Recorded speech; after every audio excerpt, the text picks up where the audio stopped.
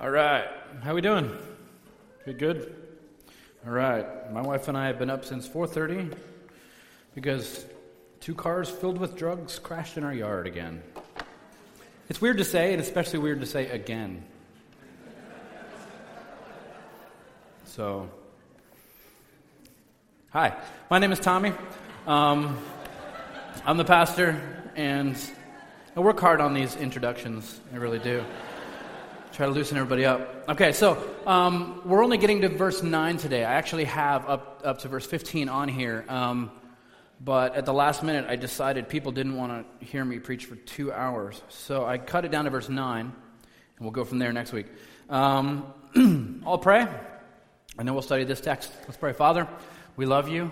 You're a good God. You're a holy God, a wonderful God, a perfect Savior, and we come before you this morning humbly, and we ask that you would fill us with your knowledge, that you would give us wisdom, give us discernment. I ask that you would teach us some things we need to hear this morning. Give us first century eyes. Let us see everything in context to the best of our ability, and let us understand the author's intent in writing these things. And then let us find a way to pull it into this 21st century world and apply it here, God. Just be with us this morning and encourage us as we walk through and study your word, and let us all find something that is like gold to each of us that we can hold on to.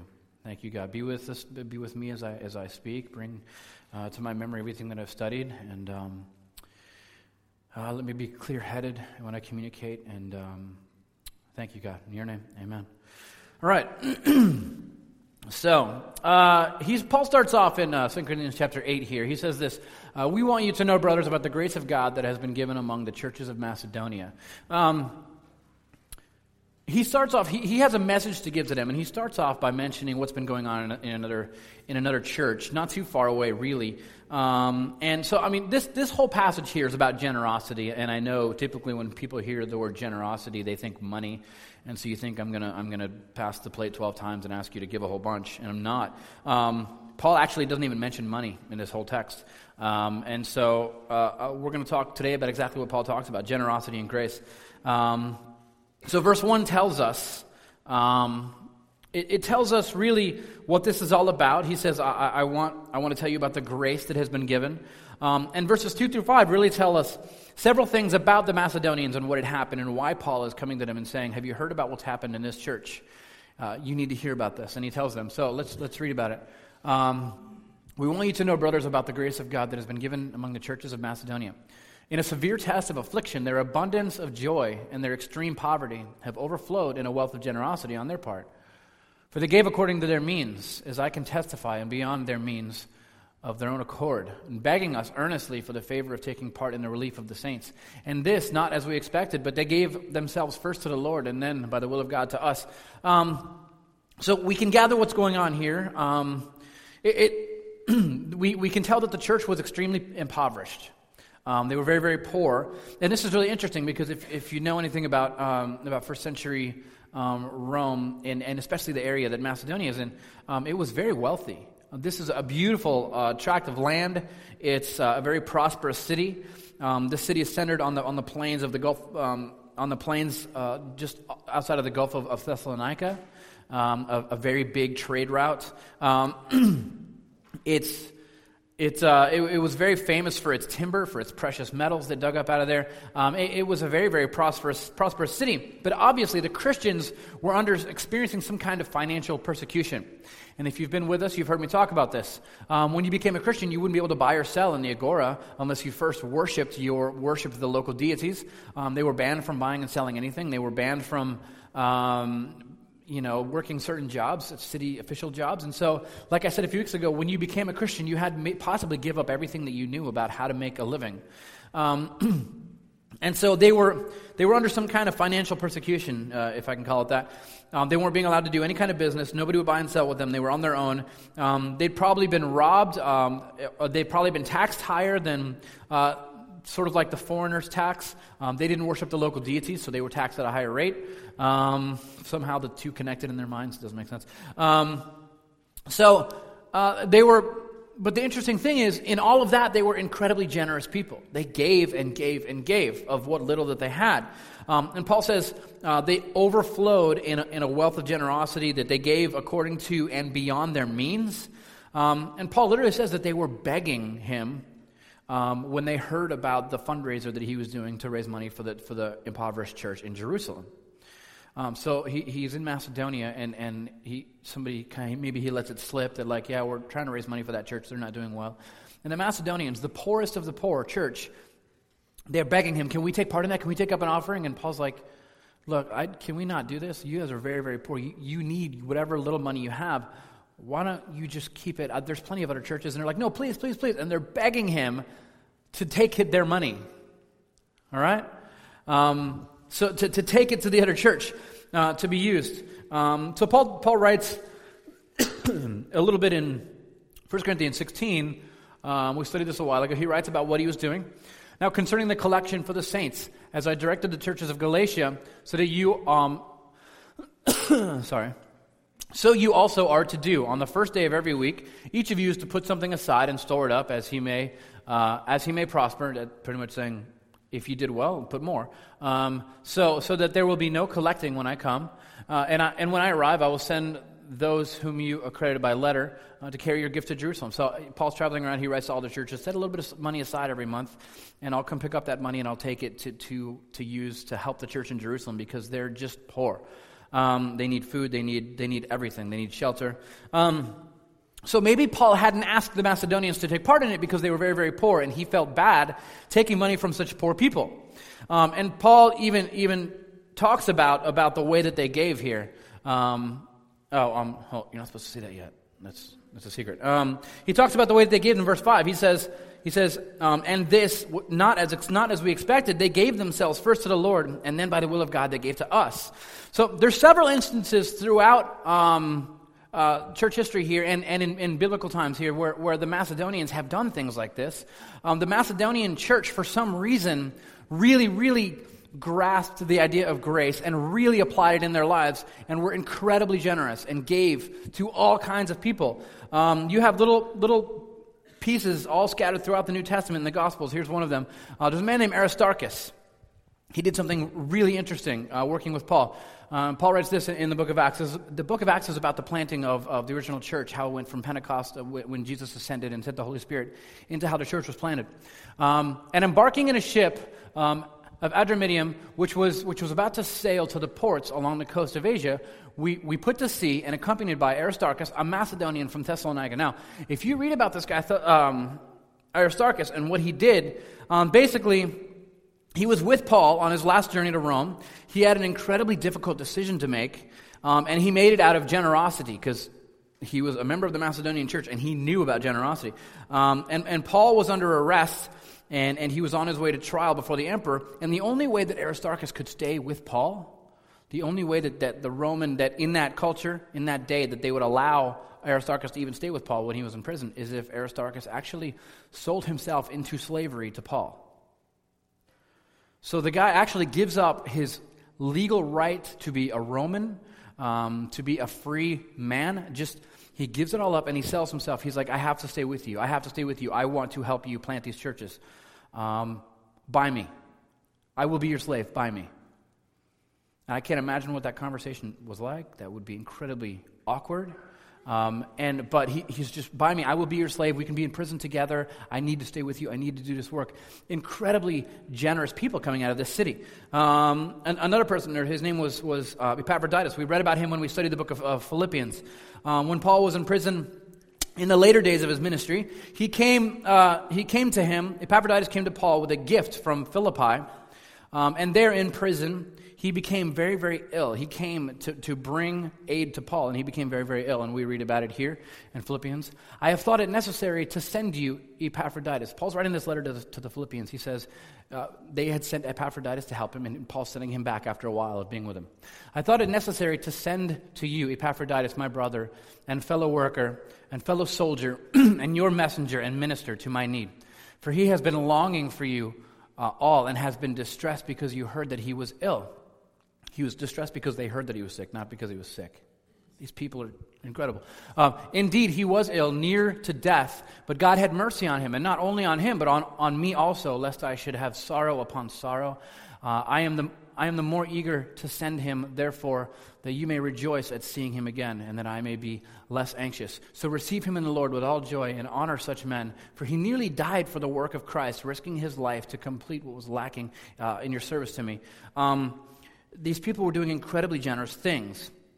And so after Paul tells them about what's been going on with the Macedonian church, he has a request for them. And here's what Paul says to them after telling them what's been going on in Macedonia. He says this: "But as you excel in everything, in faith, in speech, in knowledge, in all earnestness, and in our love for you, see that you excel in this act of grace also."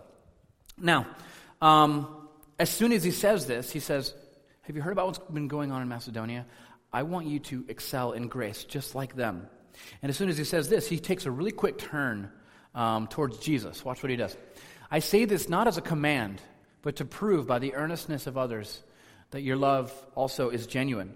And so you see, the big problem with this church was and I've talked about this a million times, is their lack of unity. But the lack of unity is never the problem. You can't just say, you need to be more unified. The reason that they lacked unity, there was a problem at the root of it all. The reason that they lacked unity was because they didn't fully understand the gospel. When a church isn't unified, when they don't have community, when they can't get along, when they can't reconcile their differences, it really means something down deep inside. At the heart of all of this is their view of the gospel. And they didn't fully have an accurate view of the gospel in Corinth. Obviously, they were fighting constantly. They weren't ridding their churches of sin. They weren't trying to live holy lives. And I want you to remember, and I've said this before as well, to the extent at which you are obedient, to the extent at which you are Christ-like and being sanctified and living holy, really, I would argue that is the extent at which you fully understand the gospel.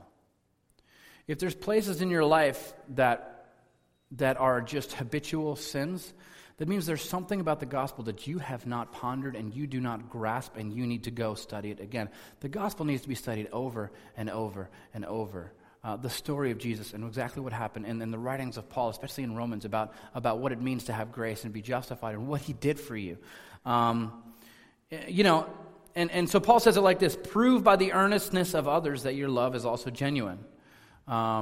Prove by the earnestness of others that your love is also genuine. And so the word he uses here, because we don't fully understand earnestness all the time, we don't really use that word much. Earnestness, it's this Greek word spoude. It means eagerness. So he says, prove to me that you are actually eager to love people, because I don't see it. Prove to me that, like the Macedonians, when they were begging me to take their money and give it away, that you have this kind of eagerness, because they do. And it's because they understand the gospel. So I want you to know, I'm not sure that you fully understand it, so I'm asking you to prove it to me. And notice, he doesn't tell them, so the difference between really the Macedonians and the Corinthians were eager to be generous, and the Corinthians were just doing what they were told. And that speaks a lot about what was going on in their hearts. They were just being religious. They were just doing exactly what they were told. And notice, Paul doesn't tell them, like the Macedonians, I want you to give a lot of money. He doesn't tell them that, because that's not the problem. The complaint that he had for the Macedonians was because they gave. Even though they were impoverished of their money, they had no money, and they had very, very little, but they all wanted so badly to give. Most people today, they want to have more money basically so they can have nicer stuff. We want to have more money so that we can feel more secure. The Macedonians actually wanted more money so that they could give more money away. This is a whole nother level of understanding the gospel that very few of us have experienced. Just the desire, I wish I had more money. Why? What do you need? Well, because that guy needs it. That's a whole other level of understanding the gospel. It's amazing. That's really what we need to get to. And then the Corinthians had plenty of money. Paul didn't ask them, I need you to give more money, because they could have easily done that. They had plenty of money. The persecution was starting to hit them. We catch a hint of it. But persecution hadn't really hit hard yet. And this is always interesting to me, because typically what I have noticed, and I guess there's no way around it. People get upset no matter what you say. But here's what I've noticed. People who have, typically in American church, from all the years I've grown up in the church and ministry and all this, people who typically have a lot of money, a lot of times are less generous because they're trying to maintain. And I've talked to people who are very wealthy about the struggle of this. They're trying to maintain a lifestyle that they're afraid they're going to lose. People who typically have lost everything, it is a huge joy to give. So when you get a couple of dollars extra and you get to buy something for somebody, it feels really wonderful. And they just sometimes want to experience what it is like to have what other people have, which is wealth that they can serve with. And they want to feel useful in the kingdom. They want to feel like they can do their part. I understand this. I understand this. And you know, it's sometimes when we see troubling times coming, we tend to be much more cautious with our money because we're afraid of what's coming and what's going to happen. And Paul could have just told the Corinthians to write a check, but that really wouldn't have solved their problem, because the problem was that wasn't that they didn't give money. The problem was that they didn't understand grace. And so we're going to spend some time here talking about grace. You see, according to the Bible, generosity is not about money. Generosity has nothing to do with money.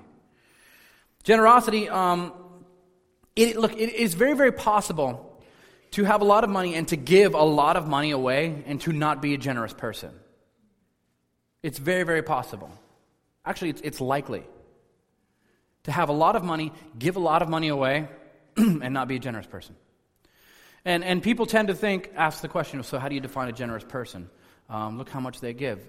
That means they're generous, right? No, that doesn't mean necessarily that they're generous at all. Look, the Pharisees tithed.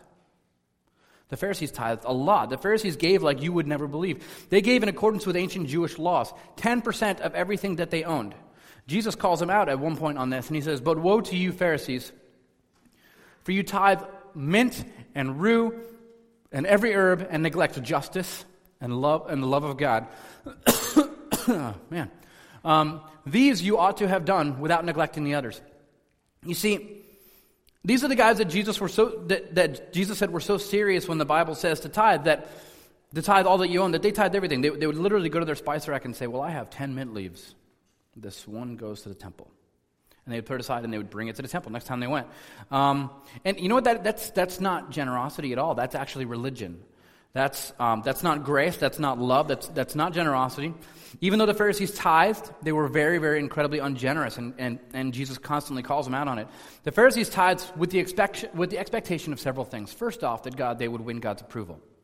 Second, that they would win man's approval. Third, a lot of the reasons that the Pharisees tithed 10% of everything was because the temple leadership had political clout. And they were more of a lobby group, honestly, with the Roman government. They tithed so that the temple would have enough money to influence Roman law and pass laws that were favorable to the Jewish community. That's not being generous. It's not wrong. It's not a sin. It's not being generous.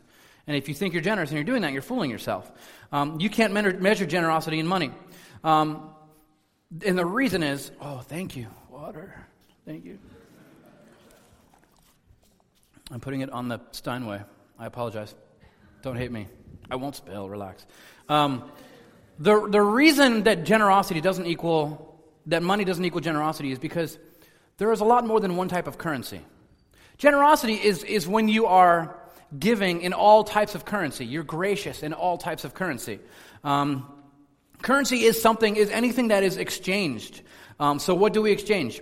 Well, let's look at. I'm going to give you a little bit of an example here, and then we're going to talk about it a little more. Let's look at Matthew chapter 19. Remember this little story? You read about it in maybe Sunday school if you grew up in the church. Then children were brought to him, talking about Jesus, that he might lay hands on them and pray. And the disciples rebuked the people. But Jesus said, "Let the little children come to me, and do not hinder them, for to such belongs the kingdom of heaven."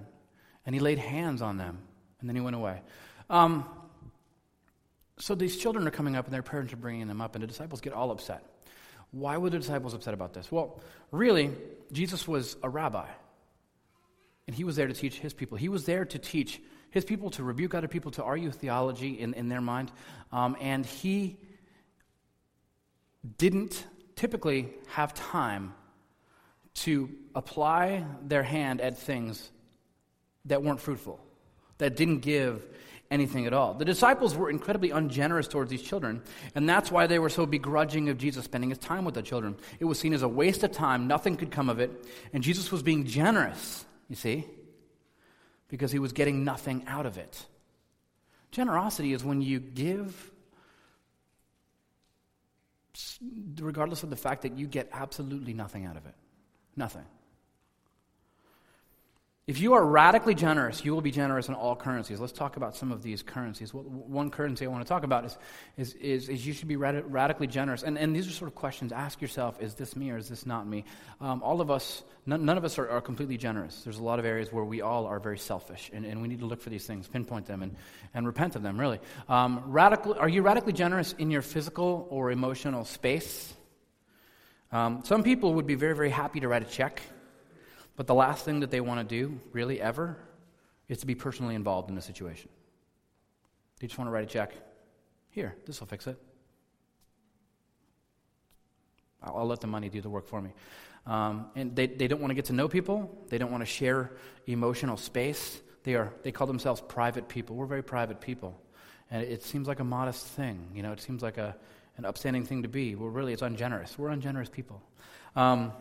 Their privacy is more important than their money.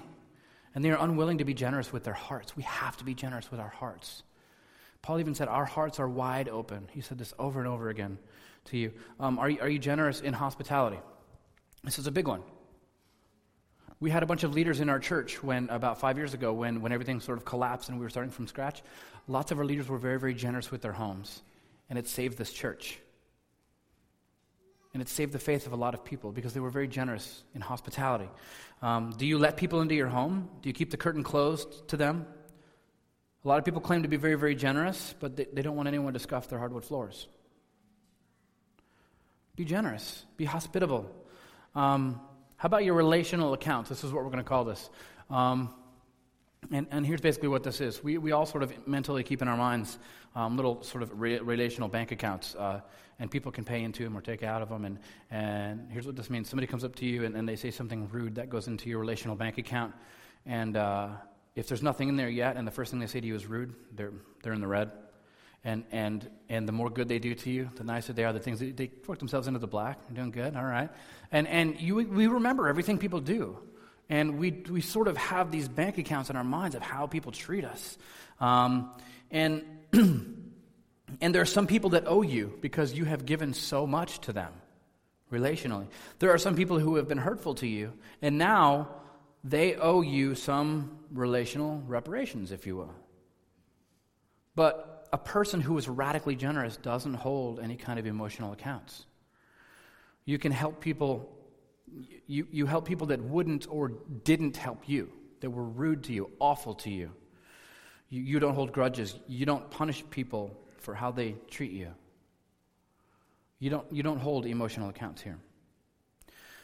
So the question is, what is really, really valuable to you? What is it that you are unwilling to share, to part with? That is the area of your life that God really wants to put the gospel into and say, do you know what I did for you? Do you understand grace, what it really is? These things that you want to hold on to so tightly, can they be used for my kingdom? Can they? Please? Can they stop being used for your own personal gain? And so in every city in America, there are people who need to feel grace. There are people who need to feel a lot of grace.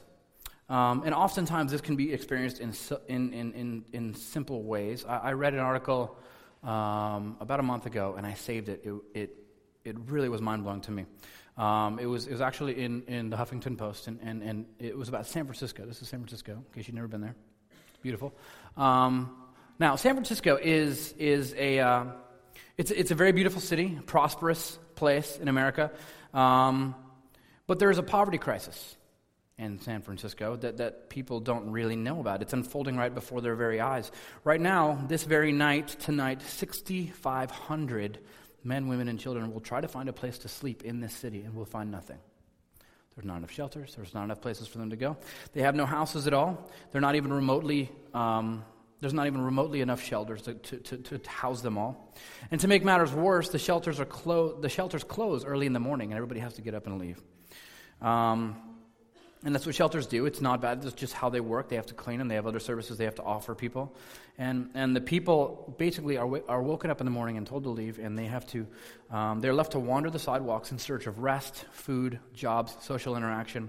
So the Huffington Post writes this article last month that speaks about this issue and what people of faith have been doing to combat this. And in their findings, they wrote about how part of the craziness that you run into on the streets is homeless people. Oh, yes, sometimes there's drug abuse and there's alcohol-related abuse. But honestly, a big part of it is severe lack of sleep. It causes psychosis. It causes people to hallucinate and talk to themselves. And this keeps them from really ever getting their feet on the ground. It's severe psychosis. Anytime they fall down, they lay down to fall asleep, they're woken up and told to keep walking. And so they just wander. So there's this nonprofit called Project Gubbio, and it was founded around Easter 2004 by a pastor, and he named it. So Project Gubbio, it's a fascinating name because it's named after a town, Gubbio, Italy. I don't know if you've ever heard about this. The legend of Gubbio, Italy, where legend has it that the townspeople befriended this killer wolf into the town. And then they realized after they befriended this killer wolf that it wasn't actually a killer, it was just really hungry. And so he calls this Project Gubbio, and he, what he does is he went to different churches downtown, and he devised different plans for each church, depending on what was going on right around their church, to offer a host of services to thousands of people who were forced to leave when the shelters closed in the morning. So one particular thing he came up with in the middle of downtown where lots of homeless people were was a very simple way that downtown churches could help. So he contacted, I believe it's a Roman Catholic church called St. Boniface, and this is, I'm going to show you a little bit of video. This is sort of what they came up with. So make sure we got some volume and turn these down a little bit. It's funny, it feels a little different when you kind of humanize everybody, doesn't it? When you hear that they're just like you, they want the same things you want, had the same things you have now. This was a tailor-made fix. You can fade it out. This is a tailor-made fix for this city. This was the problem that they had, and the churches. A lot of times we'd rather debate theology with churches than actually partner with them and serve people who need grace. This is something that needed to be done, and this church, Catholic Church, opened up their doors to do it. So for 9 hours a day, they let people come in and sleep. It's a simple thing. It's not much. So you may have, I don't know if you're familiar with everything that's gone on in our city. This is our city, Tampa, obviously. Pretty prosperous city, here and there. Took a big hit when everything crashed, right, 2006. Our big problem is not necessarily homelessness. It used to be. It's not so much now. Our big problem now is really what is going on right over the river here in Sulphur Springs where we used to meet. Our big problem is low-income families that can't afford healthy food and get very, very sick. Their parents develop diabetes and obesity at early ages, and they die leaving their kids with no parents or to go live with their grandparents. And the kids are growing up eating, because honestly, to eat a meal at McDonald's, you can feed your whole family for like $8, where the food that many of you eat, organic vegetables, fruits and vegetables, and we like to eat the best of the best, it's very expensive, and we will sacrifice to do that. But a lot of times people have nothing to sacrifice. And so one of the things that we've always seen is that people need healthy options of food, and it's a simple act of grace. It's not going to save their souls, but maybe it'll draw them towards Christ. Maybe we can just find some way to give grace to them. So one of the things we're doing, maybe you've noticed our big mess out here. Dave talked about it earlier in our lawn. We're starting a community garden where we want to sell these plots, hopefully to everybody in the church, to plant fruits and vegetables and to give at least 10%, if not all of everything that you grow, to the church to distribute to the poor. So that they can learn to eat better. So we want to educate people on how to eat better and how to live healthy lives. And when people ask why we're going to do this, we're going to say, well, because Jesus feeds us every day. He gives us our daily bread. He gives us everything that we need. And His grace doesn't end with us. We want to take it and give it to you. And this is really the only food that we have to give you. And we think it's really wonderful. And this is simple acts of grace. We want to sell these plots to our community for a few bucks a month and ask people to till the ground to grow some food and give at least 10% of it to the poor. And we come here every week to experience grace. We remind each other of God's grace. We sing about grace. We read about it in our house churches. We encourage each other through grace and through song and word. And we tell each other that grace is the most important thing we've ever found, and there's really no reason that it should only happen on the inside of our building. Churches a lot of times have just land that just sits there and looks pretty. So, and maybe instead of flowers, we can plant sweet potatoes like we did, and lemongrass. And maybe we, instead of just having a big field to walk around in and look pretty, maybe we could just grow some food for people. I don't know. These are just simple things that we're trying to come up with because we feel people need grace. We want to be generous. You don't have money, you have hands. We can give you a shovel and some seeds. Something you can do. There's no reason that grace should only happen in here on Sunday mornings and talked about here. It should be out there in the streets. And my constant prayer is that what happens in here will bleed out into the streets, and this is the closest we can get to that street so far. And work our way down, right? So last year, let's talk money. Last year we hit our budget, and it was great. It was wonderful. We put a budget up. We said, this is what we're going to bring in, and we brought it in. It was great. And I was really happy about that. But then I was told something that made me really sad. I read that only about 13% of the people that come here actually give a dime of anything. And I don't necessarily care about all of you giving a bunch of money. I care about you having generous hearts and understanding the gospel. And like I said, to the extent at which you're failing in different areas of your life, it talks about what you believe about the gospel. And so it kind of spoke to me and said, well, maybe they're not getting it. Maybe they're not understanding the gospel. And my hope was that maybe that the money that you guys have, you're giving to people, places. You're sponsoring missionaries. You're sending it overseas. You're doing social justice work. You're buying groceries for a neighbor who needs something. But my intuition tells me it's not happening. My intuition tells me that those 13% of people that are giving are actually the ones that are actually giving. And that's all. I hope you're giving somewhere. I hope you're serving somebody. I really do. Because if we have 100 members, which we do, that means about 13 people gave. And I want you to understand, it is a joyous thing to provide something for somebody, to take on the role of Christ for just a moment in your life and help give somebody something that they didn't have before you stepped into their way, their path. It's really important to feel that, to exercise grace. Look at what Paul says here. For you know that the grace of our Lord Jesus Christ, that though he was rich, yet for your sakes he became poor, so that you, by his poverty, might become rich. Jesus didn't care whether or not he had more. He gave everything. When God exercised grace for you, he lost everything. He lost his glory. He lost his invulnerability. He lost his money. He was born into poverty from incalculable wealth. He lost his freedom when he was arrested and sent to prison. He lost his clothing. The last thing that Jesus owned in this world was ripped off of his body and gambled over and given away. That was the last thing that he owned, and it was taken from him. This is why when the scriptures teach that we are to visit people in prison, clothe the naked, give water to the thirsty, give rest to the weary, the reason we are told to do this is because Jesus was literally all of these things. He was thirsty, hungry, he was tired, he didn't sleep for much, he was tortured, he was imprisoned, he was naked, and he ended up dying naked on a cross in the dark alone. Great, that was for you. You didn't deserve any of that. There's no way you even fathomed that you needed that. Nothing you could do to pay that back. Generosity, it hurts. It takes away from you when you're generous. It took away from the Macedonians, and they were joyous. And this is why Paul telling people, look, you guys are kind of miserable, and you got a lot of money, and you're giving some of it. Look at the Macedonians. They have nothing, and they're giving almost everything that they have and more, and they're happy. They're stoked to do it. Generosity asks you to give up something that is dear to you. You know what it takes to be generous? It takes the gospel. That's what it takes. It takes an understanding of the gospel. It takes faith in Jesus.